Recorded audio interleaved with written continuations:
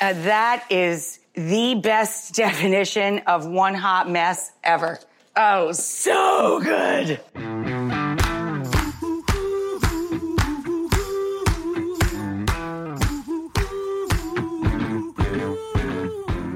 Hey everybody, I'm Rachel Ray, and you're listening to Cook Tracks.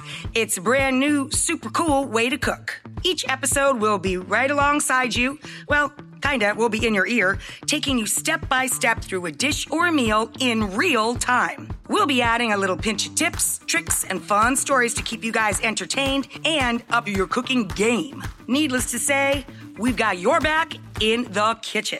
I mean it, guys. You literally don't have to worry about a thing. I'm going to keep you on track with my buddy Cappy. Think of him as our kind of play-by-play announcer for the cook-along. And since not all stoves are created equal, boy do I know that, if you guys get a little caught up, just hit pause. You don't have to read a recipe, and it isn't rocket science. This is not something you're supposed to take seriously. We want you guys to have fun. Follow along, and at the end of each episode, we'll have made a dish or a meal from start to finish together. Gather up your ingredients, pour yourself a drink or a cup of tea, and turn your volume up to 11. This is Cook Tracks. For this episode, you're stuck with me, and I can't wait for you to make this dish. Let's talk prep work.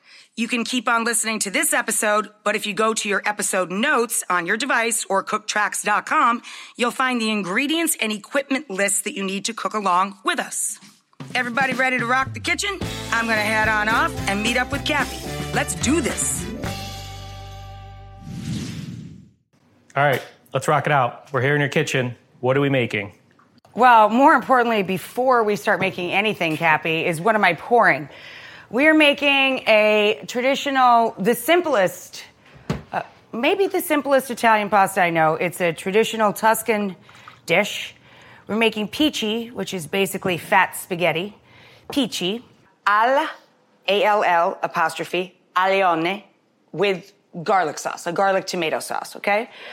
So the first thing we do is pour a glass of wine. Cheers. Yes, cheers.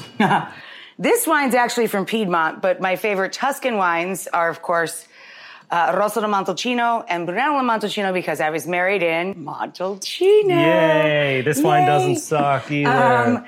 But Montepulciano is where I do a lot of cooking too. I love Tuscany for many reasons, but what I love about Tuscan food specifically is its simplicity. There's very few, really refined, very few ingredients of cooking, but the style of cooking is rustic. Got it. So the flavor tastes sophisticated and delightful and really clean and unique, but the cooking style is very rustic, and there's always very, very few ingredients. In this dish, you're literally looking at all of the ingredients. Garlic. You can't make garlic sauce without garlic. It's a garlic tomato sauce, cherry tomatoes that we've given a rinse. I bought them on the vine. They tend to be more sugary. They're a little bit pricier, though, and you are going to cook them down, so that will intensify their sugar content regardless. So about 2 quarts, I'd say, or about 8 cups of cherry tomatoes per 1 pound or half kilo of pici. To add to our garlic, you're going to use a whole bulb of garlic or 7 or 8 fat cloves. I peel my garlic when I bring it home from the store, so I already have a copious amount of it on hand. A few leaves of torn basil, so I have my basil. Butter and good olive oil, and the pasta itself. That's it. And salt, of course. And these days you can find mostly any ingredient anywhere, but if you can't get your hands on pici, substitute? I would order it online. There's a million places you just Google it. Sure. There's a ton of Italian importers that ship. It's usually free shipping, and I buy, a bunch of different specialty pastas and just stock up the pantry once every 3 or 4 months. But a good solution for pici, if you want to make it tonight or you just don't want to be bothered with going online, of course, any fat spaghetti. How about bucatini? How about that? Bucatini is fine. It's hollow in the middle. It's a much quicker cooking time. If you are making proper pici, it's very dense, and it is not hollow. It will take 20 to 22 minutes, legitimately, for it to cook. So anytime we're cooking pasta, the first thing we do is put a large pot of water on to boil. By large, I mean per pound, 5 to 6 quarts. Bring it to a full rolling boil before you salt it. Why do we salt the water? To flavor the pasta itself. Why do we wait till it boils? So the salt doesn't sink and scar the pot. Tip and tip. I use kosher salt. You can use coarse sea salt. That's fine as well. The coarser the salt, the bigger the mark it will make in your pot. So that's why we wait till the water's boiling. We're seasoning the water because it not only flavors the pasta, but we're going to use the water to marry the pasta to the sauce. We do that with anything. Imperative with something like a cold sauce, like a trapanese, like a tomato Sicilian style pesto, or traditional pesto. Ligurian, pesto genovese. But you really should do it with pretty much everything. Aglio olio, which is just garlic and oil. Any red sauce, I always save the water right before you drain. We're talking about the cooking of dried pasta now. Got it. Not fresh. Right. Fresh pasta cooks very quickly and you can cook it in less. There are recipes where you cook pasta in very little water.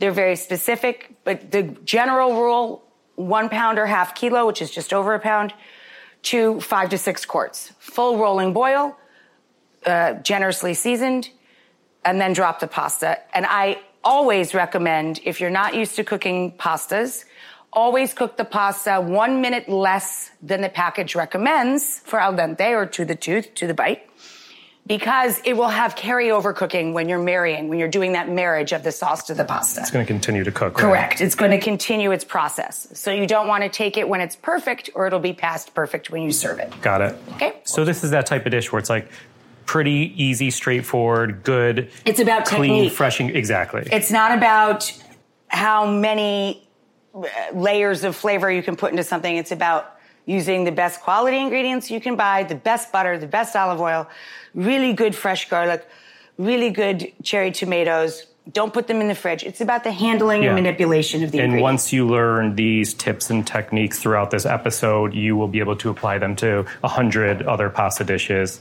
to make them that much better. Also in Italy, pasta is not usually eaten as the main course. It's eaten as a small course, and usually at lunch earlier in the day.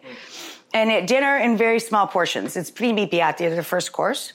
That doesn't keep us from eating it for dinner a lot. Whenever, Sunday is not Sunday for John without a giant, literally platter of pasta. Giant platter of pasta. But this is one that no matter how many complicated sauces, like a cingale sauce that's slow cooking and marinates for a day, and then it goes through this slow cooking process, and then you chill it another day, and then you skim it, and then you serve it. I can work really hard on cingale, which is wild boar meat sauce, hand cut and handled when I'm in Tuscany cooking. And I can make this for the vegetarians, and 8 out of 10 people will prefer this. Right. And it takes nothing. Yeah. It's Zero like energy. if you go to a party and they're like, oh, that food's for the kids over there, chicken fingers, and all the adults are eating And that's what everybody wants, it. Yeah. right? That's what everybody wants. Okay, so we're here in your home kitchen. This is my teeny tiny New York City apartment kitchen. Yeah. So what's the first thing we do for this dish? The first thing we did was gather the ingredients. If you have ever seen me on television, that's the number one thing. Your garbage bowl is out. I poured my wine, or you can pour a cup of tea if you prefer, and you gather your ingredients. So I have my butter, I have my garlic, I have my basil, I have my tomatoes, I have my peachy. I have the olive oil and the salt by the stove. The water's coming up to a boil. I have a bowl to put the cut tomatoes in, and I have my washed tomatoes. So now I'm ready to cook. Right. And if you don't have any of these ingredients, or your water's not to a boil, hit pause, you're good, and then come back and join us. Correct. So now we're going to move on to the processing of all of our ingredients. And each one of these things has a fun little twist or trick to it. What are these, Cappy? Deli lids. Deli container lids, like you would find at a salad bar or your grocery store. A lot of us save them, right? We bring home different containers of stuff and we save and wash the containers, right? Well, a really cool use for them is to fill them with cherry tomatoes. Both lids should be facing up. You fill the indentation in the bottom lid with small tomatoes. This is such a good tip. It never gets old. And you put a lid on top. And if you need to see a and picture you cut of it across check out the website. With a good sharp knife. This will not work if your knife is too dull to cut butter. So keep a good sharp knife, okay? So you have those 8 cups of cherry tomatoes. Rachel uses them on the vine. She's slicing them using that deli container trick. If yours are already sliced. And it'll hold about 8 to 10 each time. So it really cuts down on the time. Because normally you would be chasing this around with a little paring knife and going one at a time. And when you're going through so many tomatoes, like that eats up the clock. You know what I mean? It's just pretty brilliant. So if you have already sliced your tomatoes, you can fast forward a bit. If you haven't, hang tight. I have to tell you, we tried to out-engineer this years ago. The folks who I work with to create products for the kitchen, we tried to out-engineer this, and you can't. Like, making this smarter and easier doesn't exist. No. Just go get the 2 deli lids. Yeah. Just go buy 2 buckets of olives and save them. Yeah. That's all, just save the lids. Or if you take 2 deli lids off the container at the grocery store, you probably will get a weird look, but you know what you can ask them to pay for them. You don't have to steal them, Cappy. I'll offer them a nickel. All right. See, done. Tomato slice. If I had done that with a little tiny paring knife, it would have and been we were talking, I wasn't even trying to go fast. So now we're ready to slice the garlic. And this is my favorite thing to do.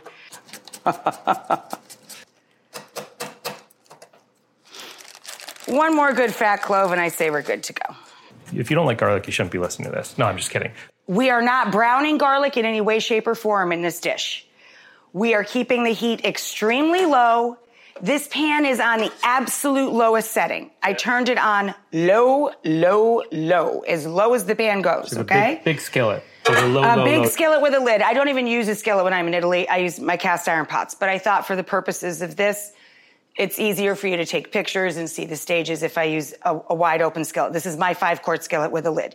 You need a pot with a lid. If I were cooking in Italy, I would simply use a cast iron or a stainless pot. Okay. A sauce pot. Sure. A big, deep, I'm going to make a pot of sauce pot. Okay? But we are working over low heat to start. Very low heat. So we're taking good olive oil, the stuff you don't normally cook with. Because we're working with low heat, we can do that. We can take EVOO, literally, and coat the bottom of the pan with it. Okay? It's 3 or 4 really fat, slow turns of the pan. You want to coat the entire bottom of the surface you're cooking on with a thin layer of olive oil. Got it. Okay? Slow turns of the pan. Now we're going to add butter to the olive oil. So we really need to keep this temperature low so we don't brown the solids in the butter and we don't bitter our olive oil. So we're melting this one into the other. The oil has a slightly higher cooking temperature than the butter. So we're putting this sweet, sugary butter into the oil and melting it. Incidentally, this is Italian butter. It is salted, not unsalted. This is butter from Parma, where they make Parmigiano Reggiano from the same cows. Any good butter, of course. But I always buy salted butter because Jacques Pepin told me he does. And now I only buy salted butter. And now I only buy salted butter because he told me to. So is the purpose of the butter in this dish, is it more for flavor? I mean, you need the fat. Sugar and the fat content, and it brings out the sweetness in the tomatoes. It's a very sweet sauce. Okay. Super sweet sauce. Okay. If you want natural sweetness, you're not adding natural sweetness. There's no sugar in this. Obviously, no need for that. If you want to add a little heat, and I'm glad you said that, you can add a half of a small chili, a red chili, preferably, but green is fine.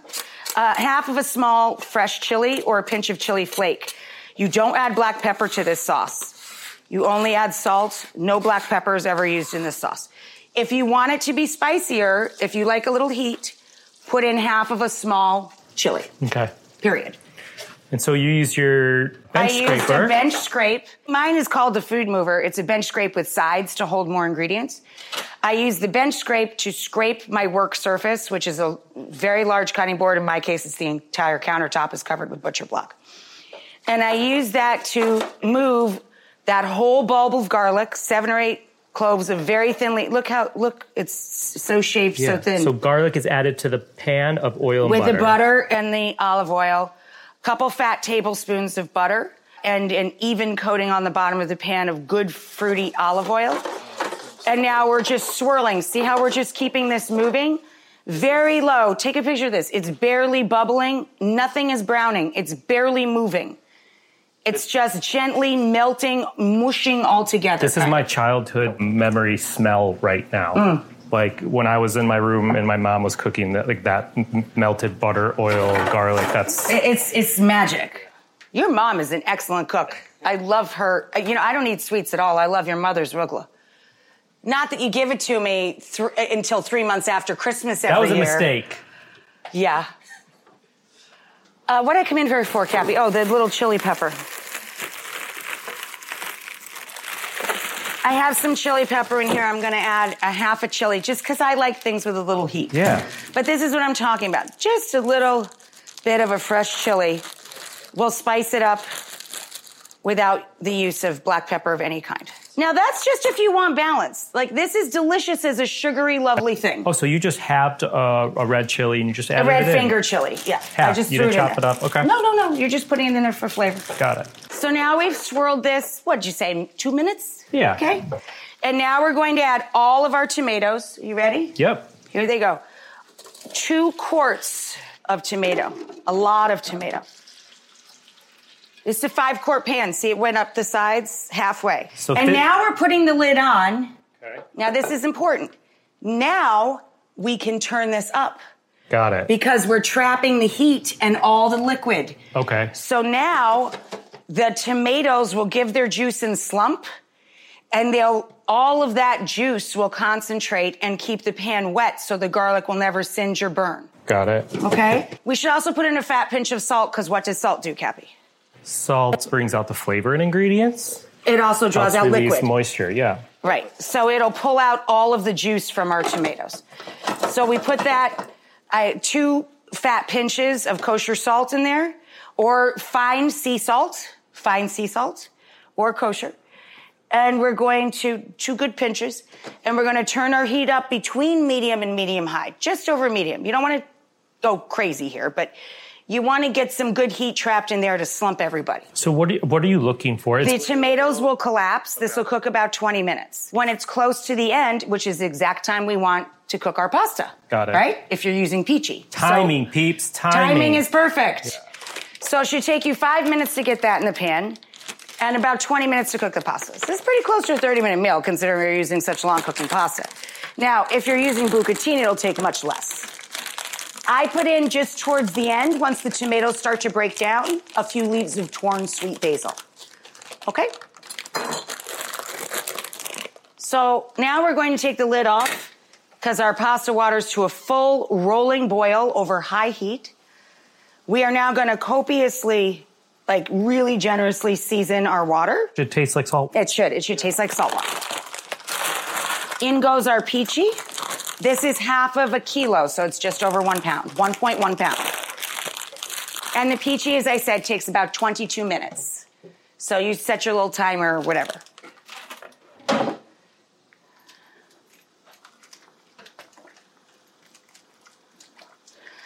And we just give it a little nudge every few minutes to loosen up the nest. Peachy, they dry it in nests, so as it cooks down, you loosen up those nests.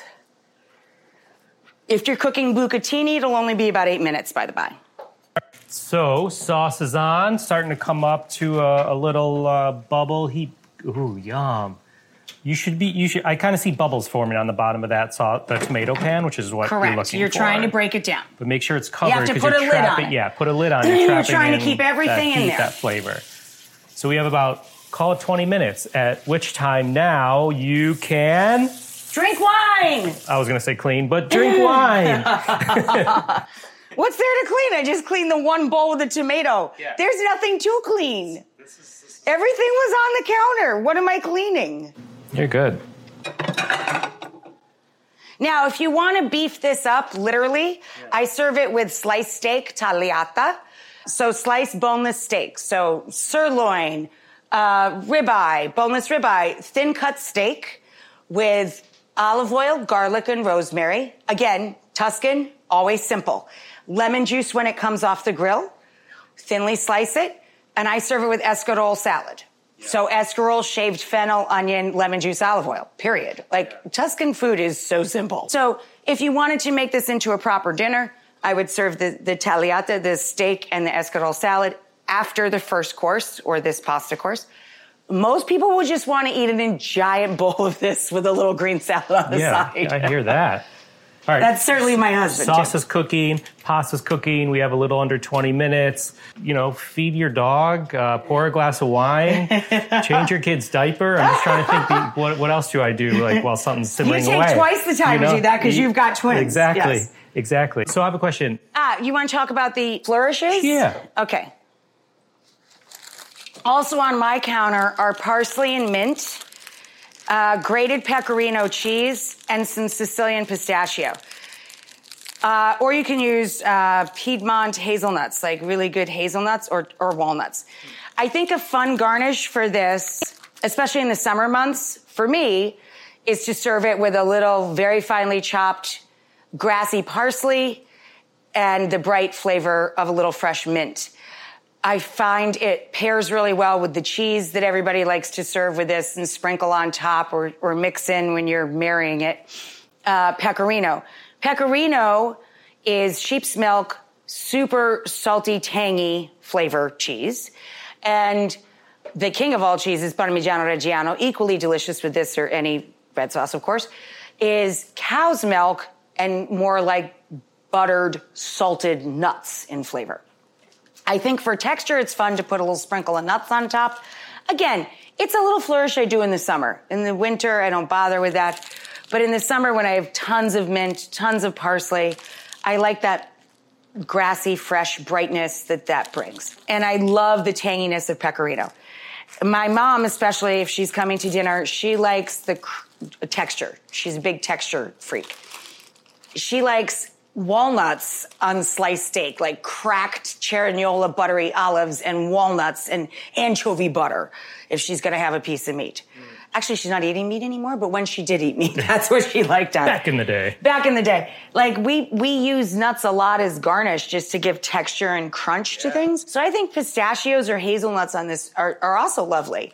And the meatiness of peachy, it's got such a bite to it. It's like, you know, you really sink your teeth into it. It kind of stands up to putting a little bit of nut on it as garnish too. But none of this is traditional. Traditional is what we're doing. Salt, tomatoes. Okay, so save your hate mail. As she said, yes. None of this is traditional. The tradition is just the olive oil and butter in our recipe, and the garlic, lots and lots, and the sugary sweet tomatoes and a little basil. That's it. That's funny you mentioned your mom being a freak for like crunchy stuff. Stephanie Izard, who also has an episode in this series, is also a freak for crunchy stuff. I adore her. She's great, and everything she makes is like such a girl crush. Form of a crunch. So check out her episode. She's super cool. I kind of want to dive into this tomato pot now, but I know I can't. But look at how much liquid came out, Cappy. Yeah. It's only been like 5 minutes. What, 7 minutes? Something like that. Look at that. The pot is now 3/4 full. Like, you have so much more liquid now, right? It's amazing. It's amazing. It's like, wow. And once these break down, then I take the lid off and I let it concentrate. I let it kind of go back down a bit before I serve it. Would you do this with regular sized tomatoes, or is the traditional route with these type of tomatoes? I prefer it just with the sugariest, which are the small tomatoes. Certainly, you can make fresh tomato sauces, but their skins are going to separate. They're not as papery as the cherry tomatoes. I would peel them if I was just making a fresh tomato sauce. I would take the time to blanch them in the boiling water, cold shock them, peel them, and chop them. They're just a different product, you know, and the skins are different. Skins are tough on the larger the tomato, as you know, the tougher the skin gets. So that's just me. You could do whatever you want. I can't see you. You know what I mean? But if I'm making a fresh cherry tomato sauce, I slump it, I leave the skins on. If I'm making anything larger than that, I peel the tomatoes. I was just thinking about something. Just once today? Yeah, just once. I just said it's not a law, but it got me thinking. Like, obviously there's no food laws, and I'm kind of joking. If there was going to be like a food law, what would you make a food law? Like, never put cream in carbonara. You know what I mean? Something like that. Oh, never put cream in carbonara, for sure. Would that be the thing you made a law? The cardinal. There is no such thing. Now, you can make delicious pastas with cream. Sure. But carbonara should not be one of them. Same thing with risotto. You can make many risotto recipes that include cream. Many seafood risottos especially have cream. But risotto, by definition, should be creamy because you've developed the short grain rice itself. Because you took the time and the labor to make it creamy with the spinning of the spoon against the round bottomed pot. The spoon should have a hole in the middle of it to develop the starch in the rice. And that reminds me, we have Rocco DiSpirito this season too, who Love may him be too. making risotto. Just saying. He's fabulous. Now, again, Rocco may put cream in his, although that would surprise me because he's very health Italian. conscious. Yeah, and Italian. But I'm just saying, to make risotto creamy by definition does not require cream. Got it. The recipe may add cream for sugar But that's not content what and gives richness, but you should have a creamy risotto regardless of whether or not you added that dairy product. Right. Okay, we're about halfway through here. Your tomatoes have been simmering. Pasta's been cooking about 10 minutes. So we got 10 minutes for you to learn more. All right, why are you obsessed with this dish or an ingredient in this dish right now? Because no matter how hard I work on a sauce, even if it takes me 3 days to make it, like the Cingale, the wild boar sauce that I make every year for our anniversary. Every year for our anniversary, you've been there, many of them, we take a gaggle of kooky people to Tuscany, and most of them are musicians or cooks and chefs. So people sing for their supper, literally, and some people help prep the suppers. No matter how elaborate I make dishes, it's always the simplest, tiniest, nothing recipes that people are most in love with. And the reason I'm obsessed with this dish is that people find it so, like, groundbreaking. You know, when they make it, they're like, oh, that's so delicious and there's nothing in it and I can do it. It's very empowering, so I like how it makes people feel when they make it. That's really cool. That's my job, is to make people feel good about themselves, not about me when they cook. But I also love that it just makes you scratch your head. Like, no matter how much you try and outthink something or make it bigger, better, faster, stronger, the bionic or $6 million man of a dish, it's always going to be things like this that draw people. You know, ratatouille. Remy cooks ratatouille, this simple little vegetable, eggplant, zucchini, tomato dish for Peter O'Toole's character, the grumpy old food critic. And it brings him back to his childhood. And it, reinvigorates cuisine in Paris.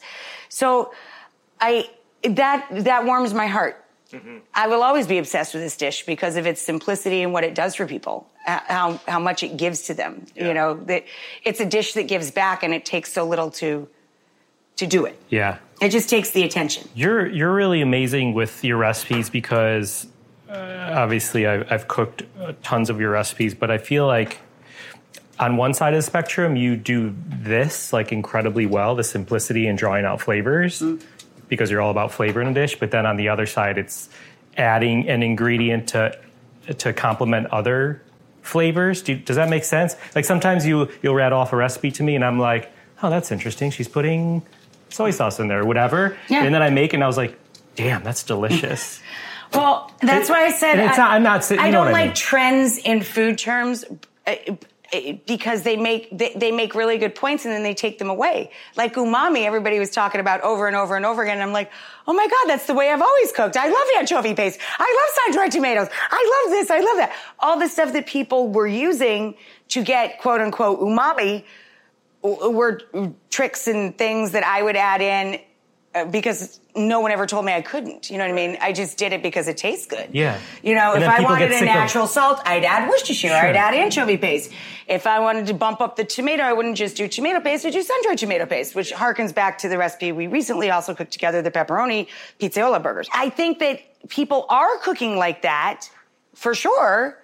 They called it umami for a while, and then they stopped, like it's no longer a trend. But I dig that word. It's trying to reach every part of someone's palate.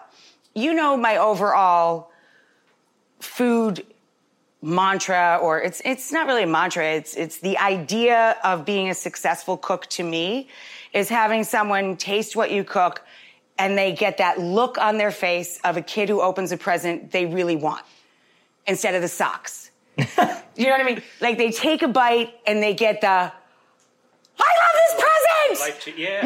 Yeah. Yes. Well, okay, so speaking of that. Like, and you could tell, especially with you, you got the boogly eyes because you like something. Your eyes go boing. Totally. 100%. Boing. Okay, so with that, feel free to give your tomato sauce pot a little shake, stir your noodles if you need to. I've been shaking this pot every couple of minutes, and now there's so much liquid in it. I'm taking the lid off. I'm turning it down a hair. See, I'm turning it down now to like just under medium. So it's still at a rapid bubble, but look at all that liquid. Show everybody how much, there's a ton of liquid in there. So it's been going for about 15 minutes, and as she said, there's a lot of liquid happening. Tons of liquid. So now we're going to concentrate some of that tomato juice flavor. And now I'm going to take down that heat a bit and add our basil. Basil's a funny thing. In Italy, they got types just like we have here. And that, like the basil that they make Genovese pesto from, those basil leaves are like sacred, tiny. They're literally called holy basil. And they're little itty bitty, super sweet, sugary, nothing like this. In Tuscany, they're hardy. It's cold. It's, up and down terrain, hills and valleys, of course. And their basil's much sturdier, very similar to what you would normally buy here in a grocery store. Once in a blue moon, I see at the green market or sometimes in Garden of Eden here in New York, they have the fancy basil, in which case I bring it home and I make pesto if I'm here in the city. Yeah. And up in the country, we can buy that variety online of Italian seeds. So we have two types of basil. A little more hardy, you get a longer season, a little more delicate. My grandpa never put a knife to basil that I ever saw in my entire life. There's no need for this sauce to do that. You just gather up your leaves, tear them, throw them in. A handful. Small handful. So small handful of basil leaves. Small leaves. handful of basil. And you just tear the larger leaves and throw them into the sauce. If you are making a dish where you'd like a basil confetti, the appearance of a properly sliced herb in a pretty presentation, it literally looks like confetti.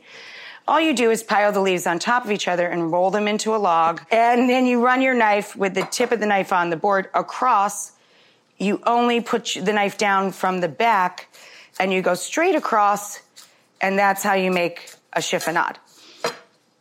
But that's neither here nor there for this. Really, all you got to do is just give it a quick tear. So last few minutes. And melt in. Right, last couple of minutes. Last few minutes, add the basil to the tomato sauce. So it really adds something. It kind of diminishes the longer it sits in there,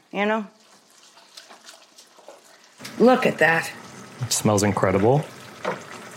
And it's got just the right amount of liquid now, so now I turned it down even more. I turned it down right down to nothing now. I'm just keeping it hot. My wife is going to love this dish. This is so simple. I mean, Cappy, seriously, could you get easier than this? It's amazing. And look at that. The best part is you're smelling what we're smelling.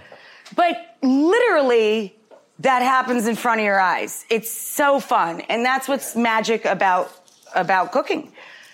Is it really is like a magic trick. Yeah. Like that happened in front of your face in a couple of minutes. So I have a question. We talked about like that feeling you get when someone takes a bite of your food and I get all googly-eyed. What's the last thing you made or that you ate at a restaurant that you kind of like stopped in your tracks and you were like, oh. Last night. What'd you make? Lamb and eggplant ragu with egg pappardelle and ricotta salata. Yum. My husband and I just kept looking at each other. My God. It was a ground lamb sauce with minced eggplant and egg pasta and that crumbled ricotta salata all over it. And mint? It was crazy. Yep, mint. Yep. Pistachio? And it had red vermouth in the yum. sauce. So it was like, it went deep. Yeah. It was good, man. Sounds amazing. I don't want to ruin it if people will never want to cook tracks it with us. I was going to say, next season. One person living or dead, let's do living, that you have never cooked with that you would love to cook alongside, learning from them or teaching them. I mean, Jacques Pepin's the greatest living chef, and I never thought I'd ever meet him, let alone call him friend. So that's my favorite, like, living person to cook next to, because he's just amazing. He can bone and restuff a chicken in less than 7 minutes with a knife the size of my ring finger. I've seen him do it. But the next people I want to cook with are always the next people I have a date to cook with. Oh. I have a couple friends that I'm supposed to be cooking with tomorrow, but Izzy's back isn't doing so good, so we postponed it. So everything I'm thinking about is cooking with them. Got it. For which one? We're about 20 minutes. Oh, good. So we should taste our peachy. Taste your pasta. So I just think about the next people I get to cook with. Very close. And my friends in Brooklyn, we have a fun idea for cooking at their house. We're going to do a kind of a cook-along. Yeah. I'm bringing the margaritas, the gazpacho, and the grilled and chilled shrimp as a snacky poo.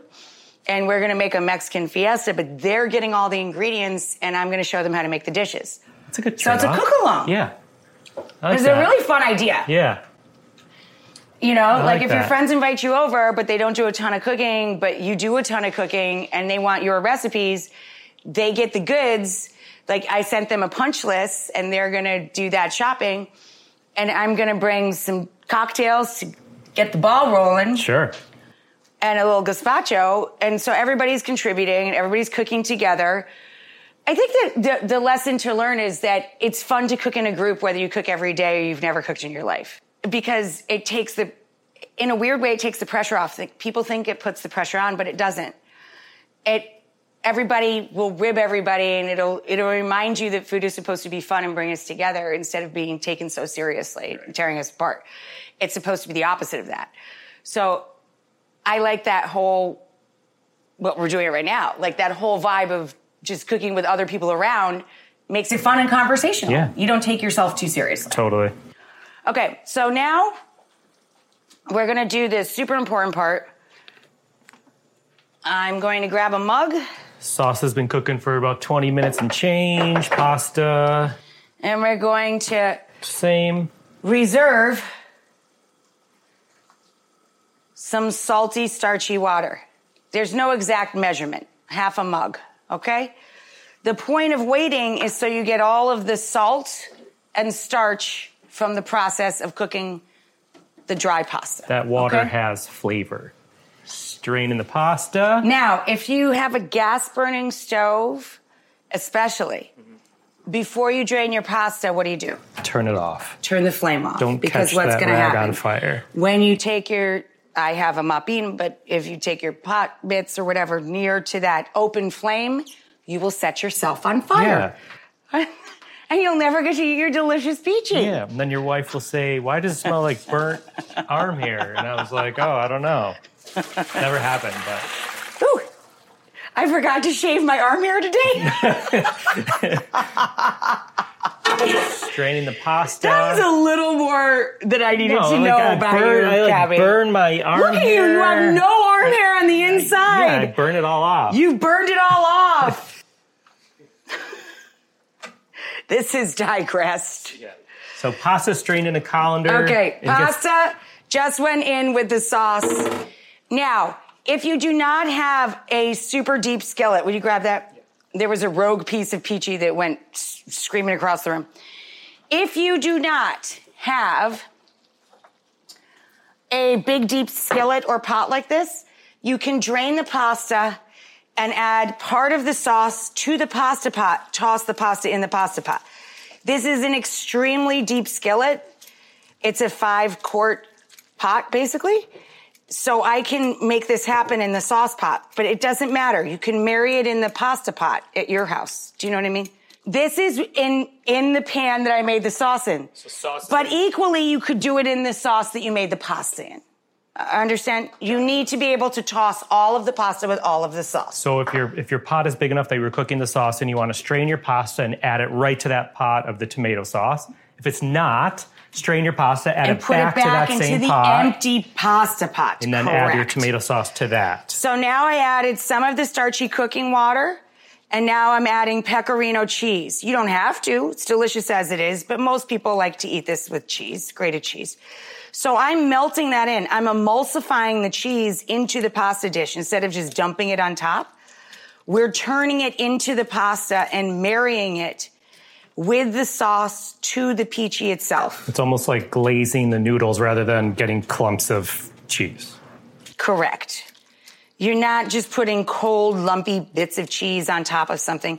You're folding it into the sauce. And I'm just going to remind everybody listening, as you said, you cook your pasta usually a minute before the package says. 1 minute less so that it continued, because this is called carryover cooking. Right, because right now it looks like there's a decent amount of liquid in this pan, but really that pasta is still absorbing. It's absorbing it. And you want liquid. You want sauce. Who wants to eat a dry bowl of pasta? Right, so over the course of the minute or two you're stirring, those noodles are going to continue to soak They're not up noodles. I They're knew you were going to peachy. say that It's to me. pasta. I knew you were going to say that to me. Noodles are egg noodles. They are Asian noodles. They are lots of things. There's many types of noodles in the world. Fired. This is pasta, and this particular pasta is called peachy.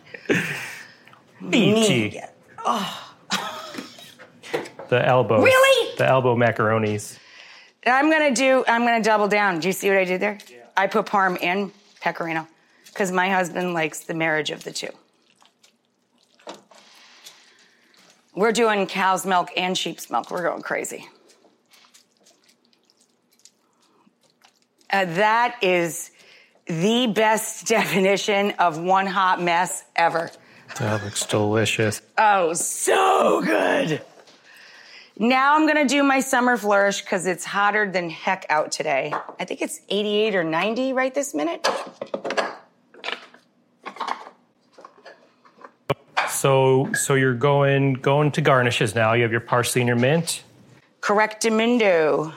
Parsley and mint stacked up a little bit if you haven't already. Give those a little rough chop. Now, this is a flourish. You don't need to do this. It is non-traditional. It's just how I roll. Right. There are very few herbs that I would ever use dried. I think acceptable, number one, is oregano. And that's probably the only green herb I do go to. I do have some dried thyme for super duper backup in case of emergency. And over the years... Or Thanksgiving stuffing, perhaps? Oh, you No. still probably use fresh for that. No, I use fresh and Bell seasoning, like super ground. Poultry, yeah, like poultry. Yeah, Bell seasoning, the little yellow box. I do keep ground sage occasionally for certain breadings, but no. And God forbid you ever buy dry basil. Like, you should just be locked up. I think I got that Should not be lecture allowed. once. Dry rosemary would be fine, probably. I could see that. I don't do it, but I could see it. So you got a little extra parsley there. You're storing it in a little resealable Plastic bag. food storage Yeah. bag. And you just want to keep things dry and clean and ready to use all week long, basically.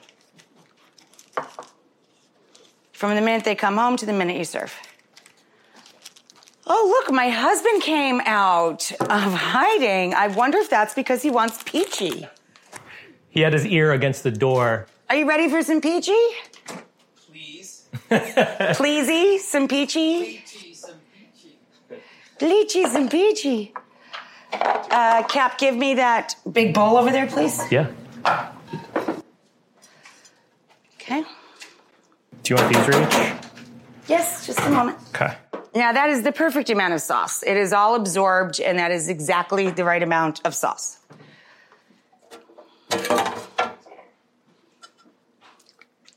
So pasta from the skillet, from the pot, into your serving bowl, your big pasta bowl, your big noodle bowl. Just kidding. Oh, you're so funny. Not. Sprinkling those fresh herbs over the top. Mm-hmm. Yum. And a little crunch. How about a little pistachio? There you go, kid. Amazing. There you have it. Peachy al aglione. Did I pronounce it No. right? Damn it. Al alione. Peachy al Al alione. alione. Peachy al alione. Nice Lee. Jewish boy pronouncing G-L-I the... is Lee. All right, there you have it. Peachy al alione. Beautiful. Boys, you gonna try some? Whether you just listened for fun or you cooked right along with us, we want to thank you. If you did cook a recipe, we want to see your food. Take a pic and tag it with hashtag CookTracks. You can find more info and keep up to date with us at cooktracks.com. CookTracks is cooked up by Cappy, Ian Cohen, and Charlie Dugiello, with editing from Joel Yeaton. Music has been composed by Jeffrey David Goldford. Special thanks to Red Summit Productions. Please rate, review, and/or subscribe to this podcast on your listening site of choice. Thanks for listening to Cook Tracks. We got your back in the kitchen.